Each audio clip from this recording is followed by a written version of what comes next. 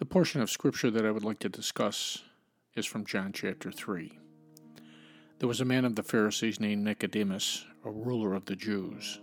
The same came to Jesus by night and said unto him, Rabbi, we know that thou art a teacher come from God, for no man can do these miracles that thou doest, except God be with him. Jesus answered and said unto him, Verily, verily, I say unto thee, except a man be born again, he cannot see the kingdom of God. Nicodemus saith unto him, How can a man be born when he is old? Can he enter a second time into his mother's womb and be born? Jesus answered, Verily, verily, I say unto thee, except a man be born of water and of the Spirit, he cannot enter into the kingdom of God. That which is born of the flesh is flesh, and that which is born of the Spirit is spirit. Marvel not that I said unto thee, Ye must be born again. The wind bloweth where it listeth, and thou hearest the sound thereof, but canst not tell whence it cometh, and whither it goeth. So is every one that is born of the Spirit. Nicodemus answered and said unto him, How can these things be? Jesus answered and said unto him, Art thou a master of Israel, and knowest not these things? This is an extremely important portion of Scripture. It clearly states that one must be born again to be with Jesus in heaven for eternity. We better know and completely understand what this portion of Scripture is saying, for our very eternal lives depend on it. It must not be taken lightly or simply dismissed thinking that we are ready for heaven for any reason other than the one we've just read. When Jesus told Nicodemus, who incidentally was a religious leader, that he would never see the kingdom of God unless he was born again, Nicodemus did not understand. He said to Jesus, Wait a minute. What you are saying seems quite impossible to me. After all, it seems like you're saying that I would have to jump back into my mother's womb and be born a second time. How can this be? Nicodemus certainly showed not only his lack of understanding of what Jesus was saying, but he also made it evident that he was not born again, and therefore unable to enter the kingdom of heaven. But his question, I believe, was sincere, because he probably thought that he was right with God. After all, he was a Jewish leader. He may have led worship, he may have taught out of the Old Testament, he may have preached in the synagogues. After all, he was a Pharisee. Wasn't he going to go to heaven for doing his best to obey the commandments and laws of God? I'm sure that up to this point, Nicodemus felt pretty confident in the address of his eternal home. I don't think he gave it a second thought where he was going to go after he physically died. Until now. For during this encounter with Jesus, Nicodemus is hearing things he had never listened to before. But by his questions, we know that Nicodemus was not born again. Therefore, his correct deduction is that he will not see the kingdom of heaven, ever. I think at this point, Nicodemus is confused, but he may also be sweating profusely as he thinks about an eternity apart from God. He may be thinking, man, after all these years, I got it all wrong? All of my own works done to learn more about God and to do His work and obey His commandments have all gone for naught? In essence, Jesus would answer those questions with, Yes, Nicodemus, you are right. You have done all those things thinking that they would make you right before my Father. But I'm telling you here and now that if you add all of them up, you have not been good enough to enter the kingdom of God. Jesus is clear. You must be born again. So what does that mean? Well, first, Jesus is speaking spiritually. You and I must be born again spiritually. How does that happen?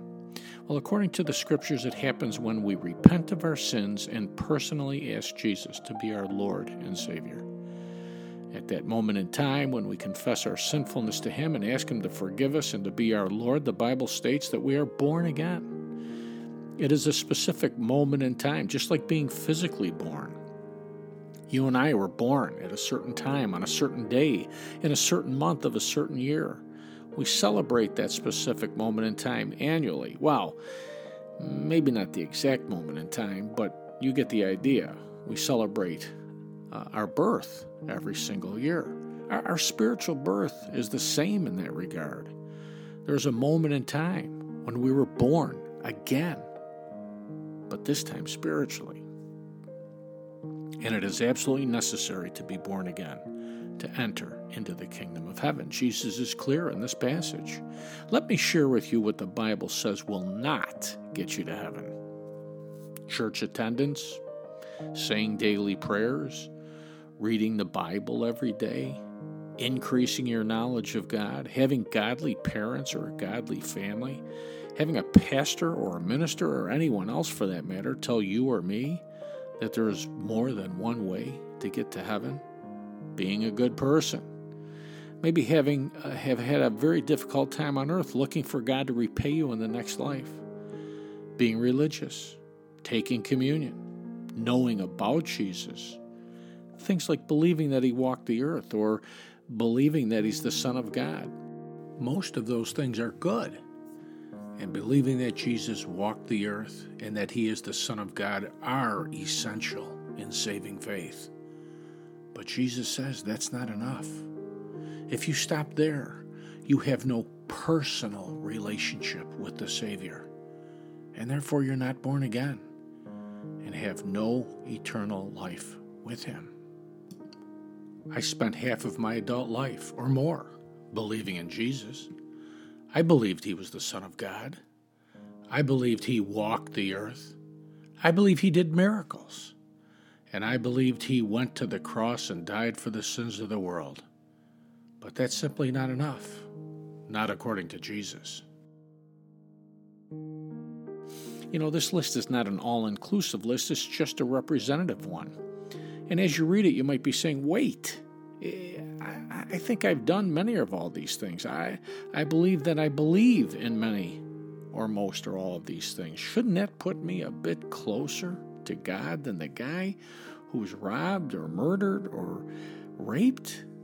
Well, the world's answer, we all know, is a resounding yes. You are a good person. Unfortunately, Scripture tells us otherwise. It says, no. You are not an inch closer to the kingdom of God if you've done all these things 1,000,000 times or over 50 years. We find this important verse in the book of Isaiah from chapter 64, verse 6. It says, "But we are all as an unclean thing, and all our righteousnesses are as filthy rags. And we all do fade as a leaf, and our iniquities, like the wind, have taken us away." You see, there is nothing we can do to earn our way to heaven. To be able to enter the kingdom of heaven is quite simple, but most ignore the teaching of our Lord when he said you must be born again. And also important is the fact that knowing about Jesus and believing facts about him and his life is also not enough to enter the kingdom of heaven. How do I know? Because Jesus said you must be born again to enter the kingdom of heaven. He didn't say you need to know more about me or you need to live a better life or a more righteous life. No, you must be born again.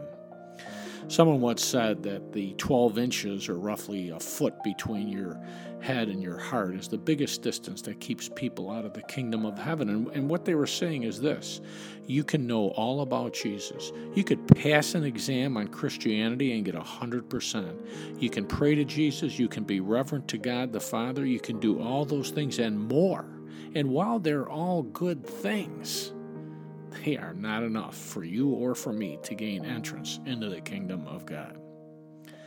Salvation, which is really being saved from our sins and saved to God, is a free gift. It is offered to you and me and every living human being. Most will ignore that free gift of salvation, which comes only through Jesus. Many will think that their church attendance or their pious living will gain them entrance. Some will even think that to get to heaven we need Jesus, and then we have to perform some good works. All of those interpretations are wrong and have led many to eternal destruction. The Catholic Church teaches some of those things. The liberal Christian church in America teaches some of those things. And you know, Satan wants us to believe the things of the world and not the things written in Scripture, because his goal is to take as many people with him to hell for eternity as he possibly can. And what better way than to convince people that they will be okay on Judgment Day? There's only one way to be okay on that day. You must be born again. The Bible says that when that happens, there will be an actual moment in time. Angels will rejoice, and you will be a new creation. The Bible says the old has gone and the new has come. There is no more important issue in your lifetime or mine, for our very eternal lives depend on it. Now, ask yourself, as I ask myself, was there a moment in time when you prayed to the Lord telling Him that you're a sinner and that you want to repent of those sins and have Him to be your Lord and Savior? The exact words don't matter, but the prayer itself does. You see, you will have prayed that prayer at some moment in time, and if it came from your heart, at that moment the Spirit of God will have opened your eyes and taken residence in your body, and you would have become born again at that very instant in time. It doesn't matter if we can recall the hour or the date or the place or whatever. It only matters that we know the moment we became a new creation. For you do know it. There is no doubt. God does not hide or cover it or camouflage the knowledge of our salvation. No, He makes it clear to us so that we will know that we are, at that point, children of the living God, and we will have peace with God through salvation that comes only from Jesus Christ.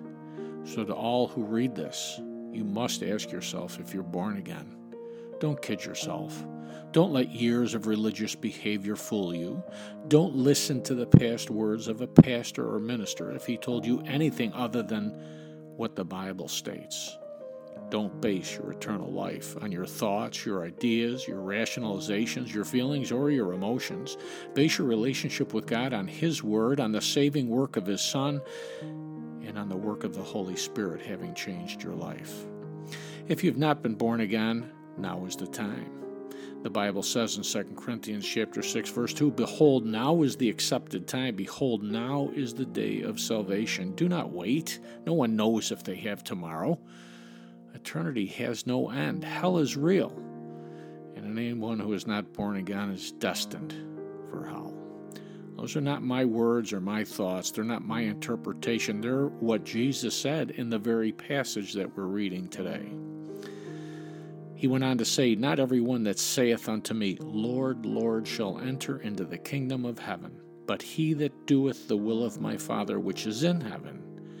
Many will say to me in the day, Lord, Lord, have we not prophesied in your name, and in thy name have cast out devils, and in thy name done many wonderful works?" Now listen. Jesus goes on to say, He says, "And then I will profess to them, I never knew you. Depart from me, ye that work iniquity."